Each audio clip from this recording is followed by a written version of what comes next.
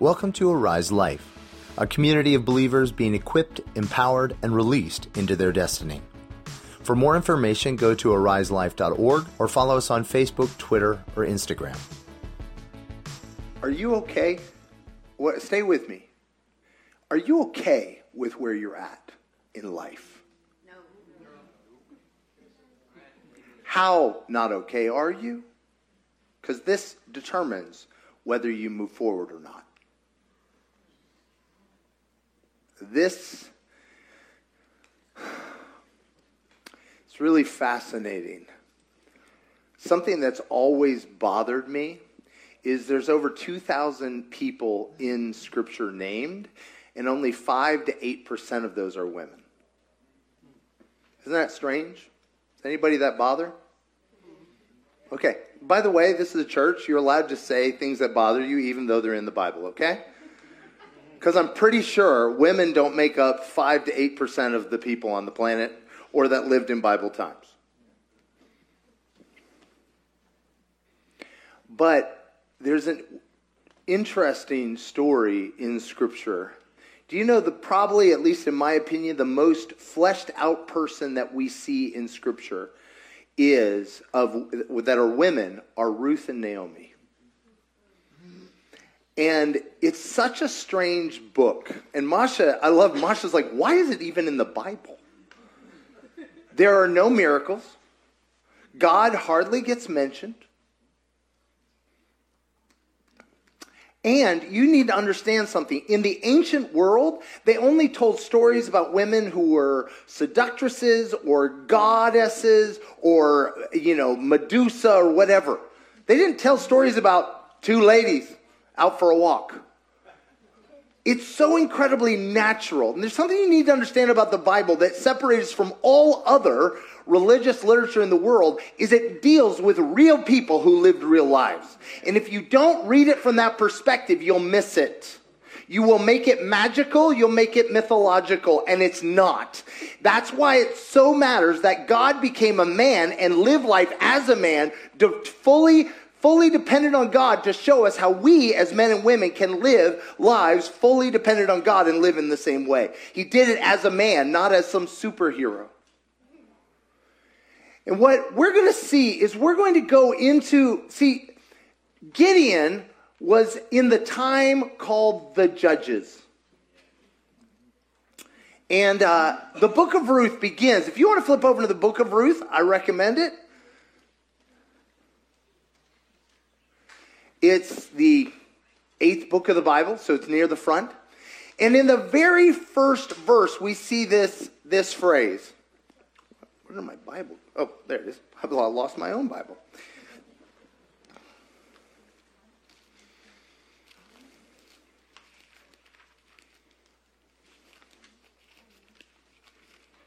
It says, in the days when the judges ruled. So what kind of time was that? Well, if you want to know, you just go back one verse to the very last verse in Judges. And it says this, in those days, Israel had no king, and everybody did as they saw fit or as was right in their own eyes. So when everybody does what they think is fit and what is right in their own eyes, what does that look like? Okay, chaos? Anarchy?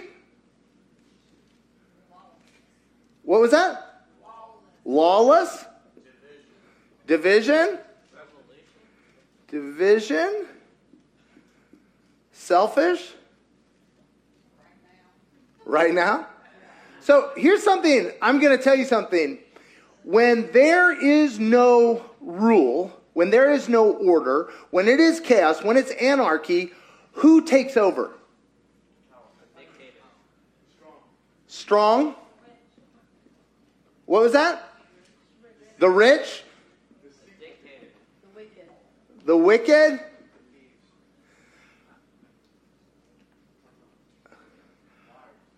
The liars? And the violent. I will tell you this. Can I tell you? More powerful than all these? The one who makes you fear. The one who makes you fear. That's how the mafia always, it's interesting. I've mentioned this before, but in the 80s, the mafia, the 5 mafia families in New York had the only summit ever among the heads. They got together because there was a problem. The Russian mafia had shown up. Khrushchev had a genius idea. In Russia, he emptied all the insane asylums of the most evil, violent criminals because they knew America would receive asylum automatically. So he sent all their most psychotic criminals to Brighton Beach in New York. And instantly, crime wave began, but those criminals had no rule of law. Even the mafia has a rule of law. But we don't even know what to do with them. The mafia was terrified of the Russian mafia. Why? Because they had no rule. Because each man did what was right in his own eyes. And when that's the case, fear wins. And you watch the story of Judges as they would go deep into a pit. And then remember how Gideon, 7 years, totally dominated? And then it said they came to their senses like, God!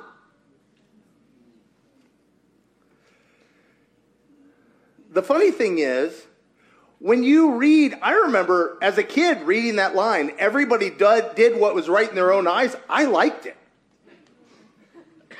Why would I like that as a child? I can do what I want. Nobody makes me go to bed. Right? It starts out as desire, but in the end, it ends up as fear. Do you know there's 2 ways, the 2 of the most interesting ways to, you guys are familiar with a monkey trap? You take a box maybe about this big, put in a banana or some fruit or some meat in it, and you have a hole big enough to get the hand in. And the monkey will stick his hand into the trap, grab a hold of the banana, but can't get back out of the trap with the thing, and his fist closed around it. And the monkey will stay there till the hunter shows up. Even striving at the very last to get away with the banana. What begins as fear, begins as desire, ends up trapping. Another great one is, you guys familiar with the term buffalo jump? Out on the plains, the Native Americans figured out this amazing thing that when bison get spooked, they spook each other. And when they all get spooked together, they run, they stampede.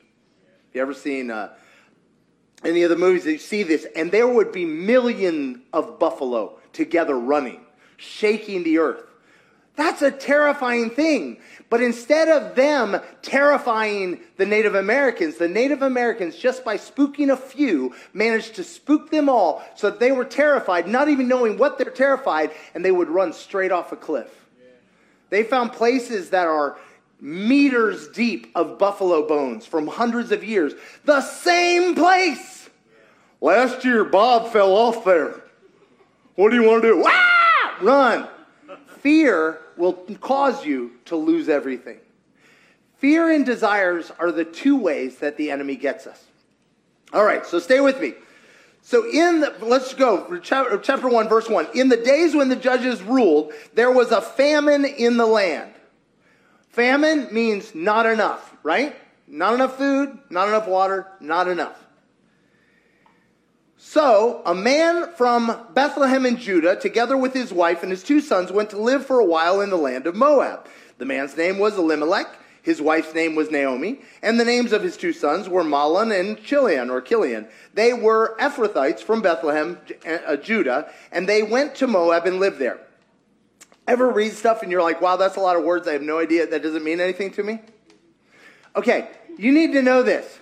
Scripture means something. Just because you don't understand it, A, doesn't mean it doesn't mean something, and B, doesn't mean you can't understand it. But in fact, the places, I call them bald spots on your alternator. You guys, any drivers, you got a bald spot on your alternator, or on your starter, and you ring, and nothing happens. You're like, something should happen, but nothing happens. If you read a verse and something should happen and nothing happens, What does a child do when they don't understand? Why? Ask a question. Listen, you want to be smart? Act dumb. Ask questions. I don't know, what is that? And so one of the interesting things is the Hebrew language, especially in this period of time. Do you know that most English names at one point meant something? Like a guy whose last name is Smith, what was his great-great-great-grandfather's job? Blacksmith, right? So we've lost sight of some of those because of how the language progresses.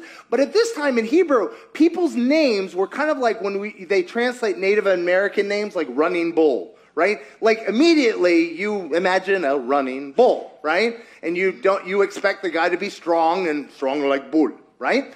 So listen to these first two verses the way they would have heard this during the time of the judges. Verse 1. In the days when the judges ruled, there was a famine in the land. So a man from Bethlehem, a man from the house of bread, the man from the place where everybody's like, you want bread? There's bread.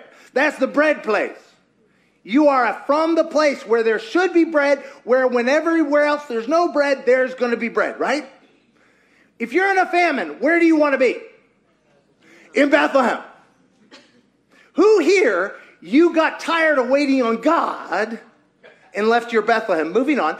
And in Judah, what does Judah mean? God be praised. So in the place of bread, where there was no bread, where they were to be praising that, together with his wife and sons, he went to live in the country of Moab. Now, for the sake of Family Sunday, I'm not going to tell you why. You can read it up on your own time. But the best way to translate Moab is, for the sake of survival, you are willing to do the unthinkable. This is where I'm coming for your lunch money and for my own lunch money. Because we each have narratives that go something like this. I didn't have a choice. Every one of us have many different narratives in our lives where we say, I didn't have a choice. Anybody here, you have a friend who tells you that and you're going, you had a choice. Nobody? Do you know what I'm talking about? But you can't say you had a choice to him, can you? I cannot tell you the number of stories in my life was like, I didn't have a choice. And yet, at the end of the day, God, after many, many, many years, had to challenge that story in me. Why? Because until he challenges it, you will stay enslaved in the land of Moab. In the land of Moab, to survive the unthinkable. Verse 2. There was a man whose name was Elimelech. That means God is king. Now, if God is my king, who tells me what to do? It's not complicated. God, right? So if God is my king, I go where he goes and I live in his land. I stay where he is. I do what he says, okay? God is king. Where do they stay in the land of God? No, they leave. Why? To seek their own salvation, to seek their own survival, to seek their own good. Why? Because they live in the time of judges when everybody does what they want. But he said his wife's name was Naomi. Oh, that's so sweet. You know what Naomi means? My desire. Oh, isn't that just sweet? Isn't that just precious? So you need to understand that the Jews would hear this and they would immediately reflect back to the place where this word comes from. Genesis 49, where Isaac is speaking over Issachar, his son, and prophesying over him. He says, he will see how desirable the land is. And so he will stay and become enslaved in it, in Egypt. My desire. Doesn't it? Just staying with it. And the names of his two sons. Well, this should get good. What's the name of the first son? Mahlon. Sick. Oh, but it gets better. The next one is Kilian, which means pining. We don't really use that word. Another way to say is languishing and suffering as unto death. Or desiring for something that will never be fulfilled and just dying in the process. Great names for kids, right? Aren't you glad your mom didn't have the access to this? But okay, so listen to this. And then they were Ephrathites. I can't say that word. Ephrathites. What is that? Ephra means two words. It means ash heap and fruitfulness. Anybody see a contradiction in terms there? Ash heap and fruitfulness. Why? Because the first time we see this show up is Rachel dies in horrible childbirth, giving birth to Benjamin. It is both the place of destroyed dreams, but it's also the place of fruitfulness.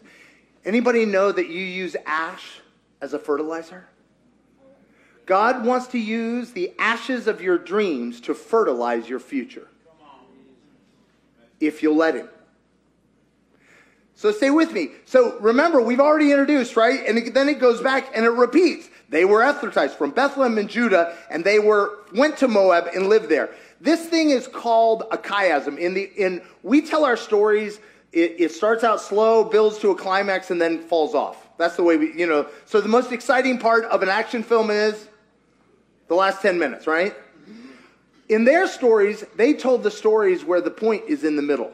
And so when they start something in the beginning and then they repeat it, the part in the middle is the part you're supposed to listen to. So the author, if the Jews would hear this and they go, okay, wow, what's going to go down with the guy who says God is king but leaves God's land? What is going to happen with the woman whose name is My Desire and yet goes to the place where you do the unthinkable to survive? With the children that are sick and dying. Good question. I'm curious. Let's find out. Now, Elimelech, Naomi's husband, died. Awesome, right? You need to know something. There is nobody in the ancient world lower than a widow. Why? She has no ability to bear children. An older widow to bear children. She has no ability to, she is seen as, because in a time when might makes right, she is afraid, she is weak, she is defenseless, right? This story is starting out very badly. And she was left with her two sons. Well, at least she's got the two sons. They married Moabite women. Now, at this point, every Jew would go, oh. Why? If you guys remember, when the Israelites were coming out of Egypt, what happened is they were winning a war against the Moabites because the Moabites attacked them. So guess what the Moabite women did? They seduced the Israelite men. And a whole lot of problems started. Let's just put that way. They knew, mess with the Moabites, bad stuff is going to happen. But what choice did she have? She was in Moab. They married Moabite women, one named Orpah. I always want to say Orpah, and the other Ruth. And they had lived there about 10 years. Both Mahlon and Chilion also died. Naomi was left without her two sons and her husband. Well, again, reading this back the way the Jews would have read it, is now Elimelech, God is king. Naomi's husband dies. Anybody here, you had all your chips into the middle of a table on somebody else? Just me? Or you depended on them for your breakthrough or for your spirituality or whatever it was? See, I didn't have a choice because they made the choice. I didn't have a choice because somebody else's choice. Nobody? It's getting hard. And moving on.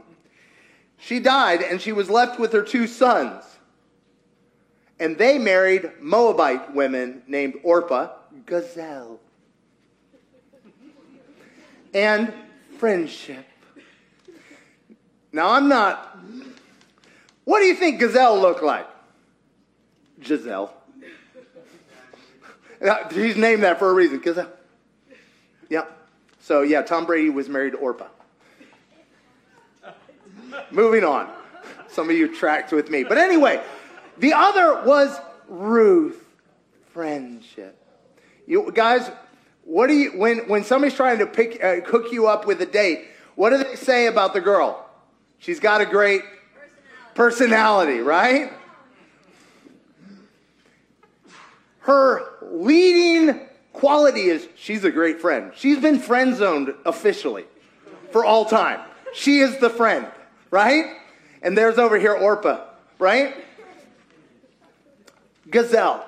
Wow. So again, you're listening, you're going, oh, I know how this story's going to roll. So moving on. Verse 6. When Naomi heard in Moab that the Lord had come... Oh, wait, sorry, I moved on. But both Mahlon and Chilion died, and Naomi was left without her 2 sons and her husband. Again, this right here could not be a worse beginning to a story in the ancient world. As a woman, as a widow, in a foreign land, the result of other people's choices. I didn't have a choice. I'm stuck in here. Nothing. She has nothing, nobody. She's powerless. She's defenseless. She's out of options. When Naomi heard in Moab that the Lord had come to the aid of his people by providing food for them, she and her daughters-in-law prepared to return home from there. Guys, doesn't this sound like, again, Gideon after 7 years? Oh, yeah, there's a God. There's a God. With her 2 daughters-in-law, she left the place where she had been living and set out on the road that would take them back to the land of Judah. Then Naomi said to her 2 daughters-in-law, go back, each of you, to your mother's home. May the Lord show you kindness as you have shown kindness to your dead husbands and to me. May the Lord grant that each of you will find rest in the home of another husband. Then she kissed them goodbye, and they wept aloud and said to her, we will go back with you to your people.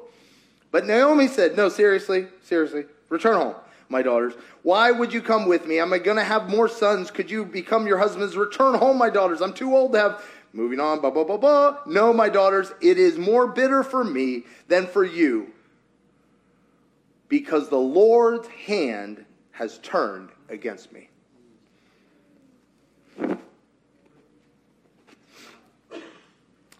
This phrase, I had no choice, is so dangerous because what it does is it sets God on the side of either the source of my pain or the one who refused to help. And if that's the case, I cannot draw near to him. Does that make sense? Does that make sense? Listen, we are wired for self-protection. If you could have helped but didn't, or if you were the cause of my pain, I cannot draw near to you. I had no choice. I would submit that where God wants to take us is back to the place where we said we had no choice, and rewrite the story. She thinks the Lord, again, what did in Gideon's time, they thought God had turned against them, right? Remember, Gideon thought God had turned. God's like, I had nothing to do with it. You guys bailed on me, took off, did your own thing. Where did they go? Where did Naomi's husband and 2 sons die? The one place they weren't supposed to go. I'm not saying you brought it on yourself. I'm simply saying God does give us choice. It's really important to understand that, because when I believe I don't have a choice, then I'm powerless, and then I can never change, and I can never grow. I do get to make choices, and I've made some really boneheaded ones in my life. You haven't, but I have. And I've discovered horrible consequences that I blamed on everybody else in my life. I didn't have a choice. Why? I'll tell you why. Because most of my boneheaded decisions were either from fear or desire.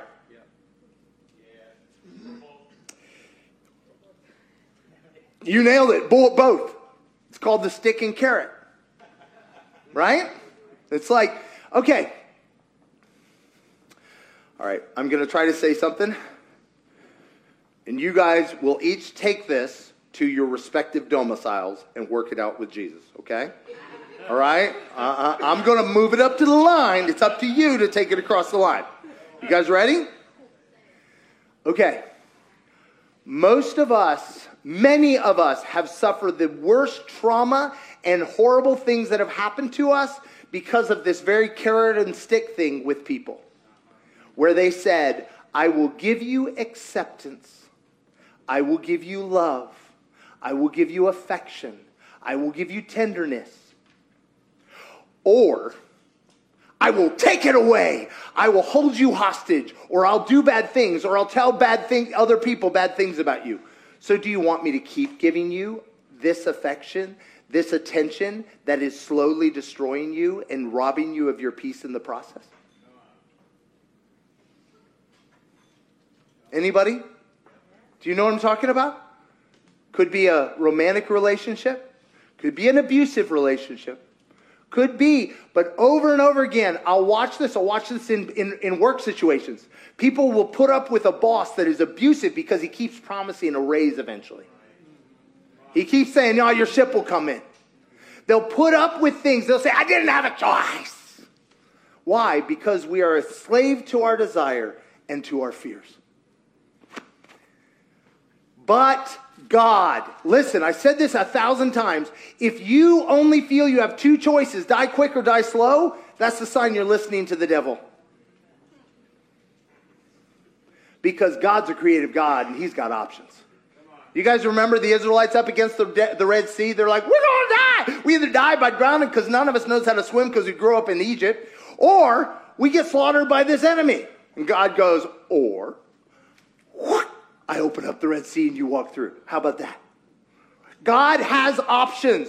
But you and I can't tell you, God has been working on me hardcore because so often I get triggered by fear and urgency. And I'm like, I got to make a decision. There's two bad choices. Which is the worst, the lesser of two evils? Ah! And God goes, urgency. Fear is the voice of the enemy.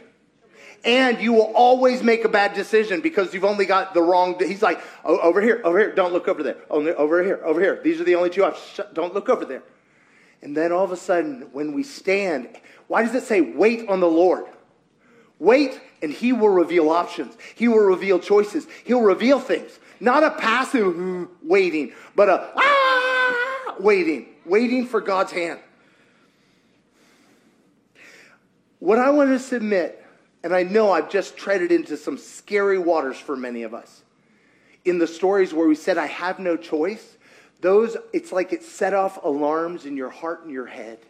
And you're terrified because if I had a choice, if in any way I was a willing participant in this situation, in any way,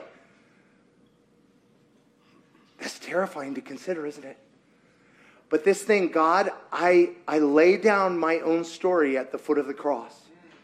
Say, God, I don't know, but I want a different story than the one that's had me trapped, repeating this cycle over and over again. I want a new story, so I don't even get to be judge of my own story. You tell me what happened. As they wept aloud again, then Orpah kissed her mother-in-law goodbye and said, sayonara, I got options. I'm going to work them. But Ruth clung to her. Look, said Naomi, your sister-in-law is going back to her people and her gods. Go back with her. But Ruth replied, don't urge me to leave and to turn back from you. Where you go, I will go. Where you stay, I will stay. Your people will be my people, and your God will be your God. Wait, your God will be my God? Naomi's given up on God. Believe it or not, as bad off as Naomi is, penniless, widow, dead kids, nothing in a foreign land, Ruth sees the value that God has put in her. God has put people in your life to challenge the narrative you have, if you'll let them. She goes, listen, better to be a beggar and a widow with you than to stay in this place of fear and desire. I don't want it. I want what you may not think you have much, but I want what you got.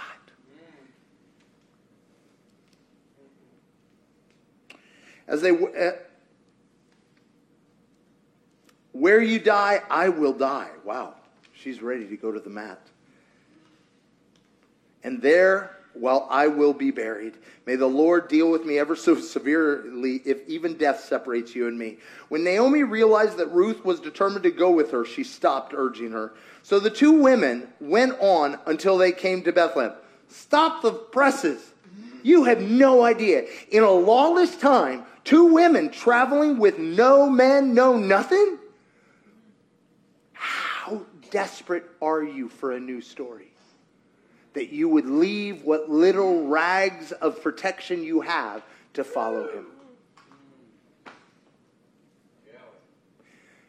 You know the area they had to go through? You guys remember? Jesus told a story about it. It's called the Good Samaritan. This place was a robber's den from day one. And yet, they came through. This hunger that Masha was talking about. I can't stay here any longer, even if it destroys the narrative that's been keeping me safe. I don't want it. I hold nothing back. You have my story.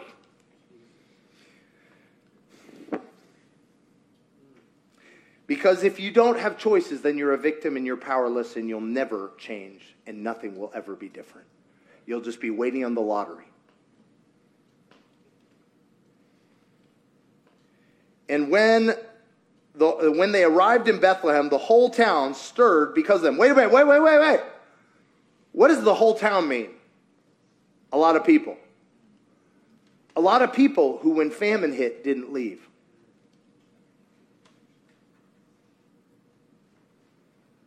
Anybody here? You made a choice because you thought you had no options, and then you circled back around and saw other people who had the same issue and made different choices?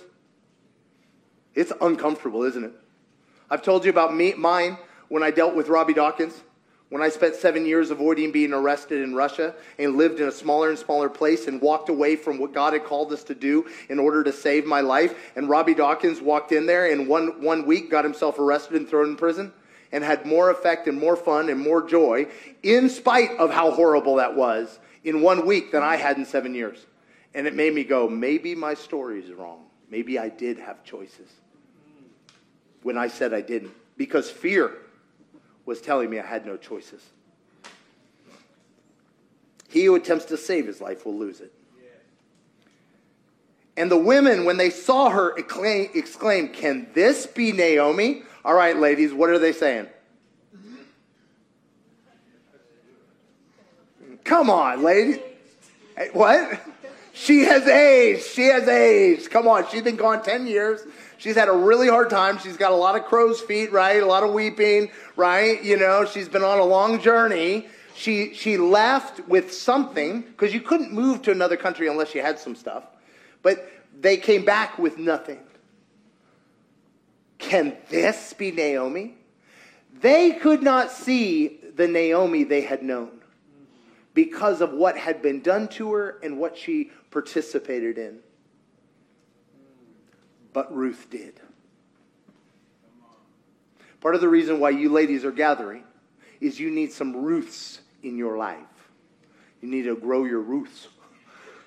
You need women who will say, I see you. I know who you are. You are not your story. You're not your victimhood. You're not what's been done to you. You're not the choices that the men in your life or the children in your life or the parents in your life made. You're not weak, powerless.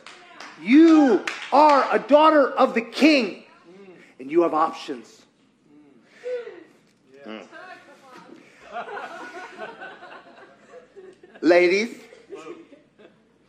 as your brother,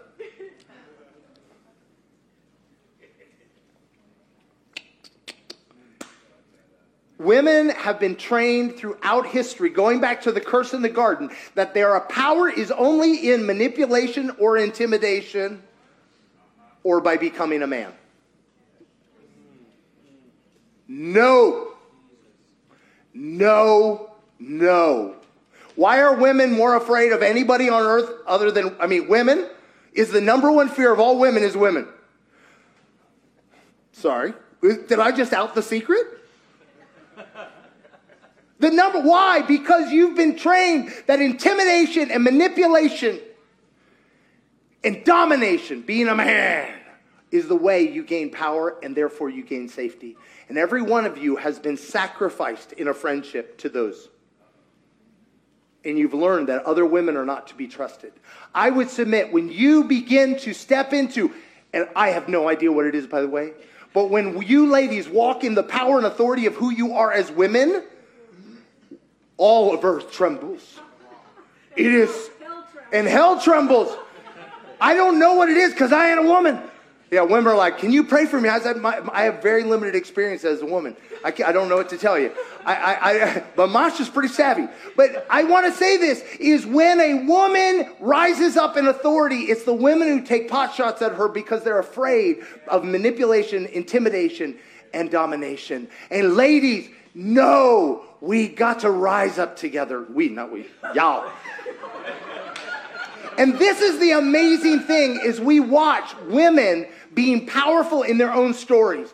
I cannot tell you, apart from manipulation, seduction, or whatever, you do not see powerful women for about 3,000 years in literature.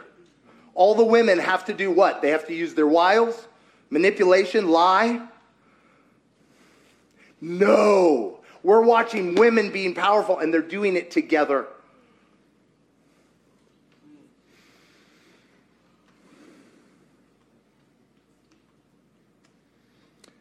And they looked at her and they said, can this be Naomi? You used to be good looking, girl. Ladies,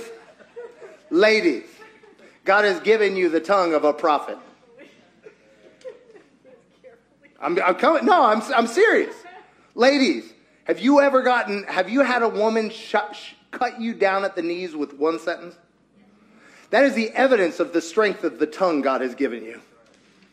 You can use it to bless, to prophesy life, or you can destroy. Be careful. Be careful. Do unto others as you would have done unto you. And what does Naomi say? She receives their prophecy. Don't call me Naomi, call me Mara. Because the Almighty has made my life bitter. Their words over her have just strengthened the demonic word over her life. That God is her enemy and her life is a living hell, and that's it. Do you want a different story? She said, I went away full, but the Lord has brought me back empty. Now that's the first time she said something, because it is. Who's brought her back? God has brought her back. Not to shame her, but to rewrite her story. Why call me Naomi? The Lord has afflicted me. The Lord has brought misfortune. So Naomi returned from Moab, from the land where you'll do anything just to survive, even the unthinkable, accompanied by Ruth, the Moabite. Who here, you have a season of your life you like boxed up, put in a box, sealed in duct tape, put in a storage unit, and forgot the key. And you don't want anybody to even know that season of your life existed. That's where your Ruth is at.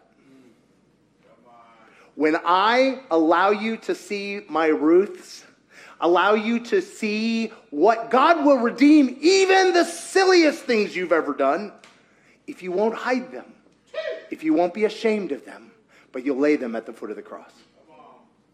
If you will allow others to see your Ruth might just prophesy over your future.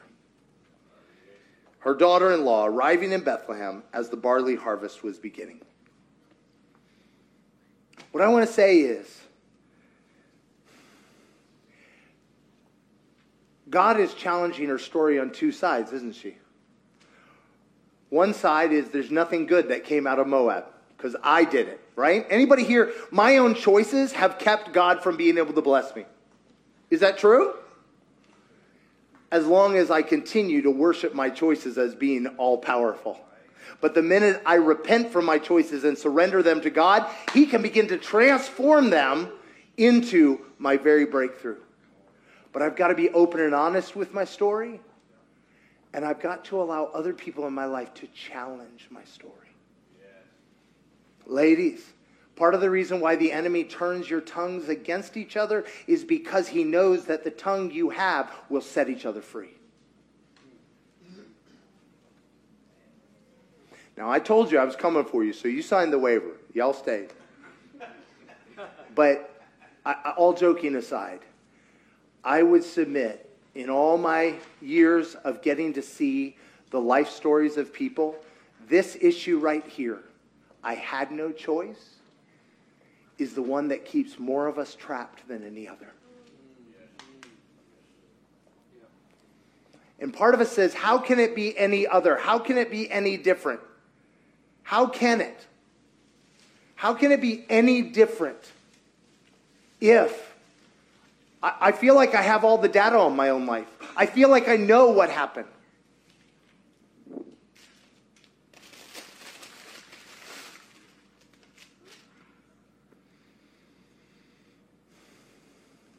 Isn't it interesting that Jesus was born in the house of bread? And he said, I am the bread of life. And he turned Golgotha into an ash that was an ash heap, a trash pile, into a land of fruitfulness. Do you want to surrender your ash heap to him? Do you want to surrender your Moabs? Do you want to surrender your powerlessness? Do you want to surrender the I had no choices? Or you might be in the middle of a situation and say, I have no choices. Would you like a new story where he says, I am the bread of life, broken for you. I laid down my life that you might be whole. Not to see, the reason is you didn't have any choices, but God. But God. You say, I didn't even know God. Let me tell you, the Bible's full of people who didn't know God and God talked to. God has been in your story before you knew him. You didn't even have to invite him. He was there all along. He wants to give you his perspective on your story. Some of you, that's your childhood. Some of you, it's your first marriage. Some of you, it's your school years or your career choice. I don't care what it is, but do you want a new story? Do you want to be set free from the past? To return to the house of bread? If we could have the worship team come up. Thank you, bro. Appreciate it. Thank you.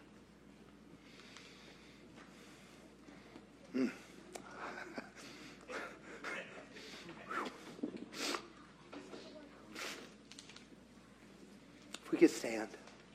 Father, every single one of us, we have many of these I had no choice that we say ever increasingly shrilly as we're terrified of what lies on the other side of that. But God, we're not going to psychoanalyze our story, but we simply are saying, God, what do you want me to know about my story? I want a new story. I give you my story. Speak over my story and show me the choices you are giving me today. Show me the Ruths that you've put into my life. And I will trust you for the breakthrough only you can give. For more information, go to ariselife.org or follow us on Facebook, Twitter, or Instagram.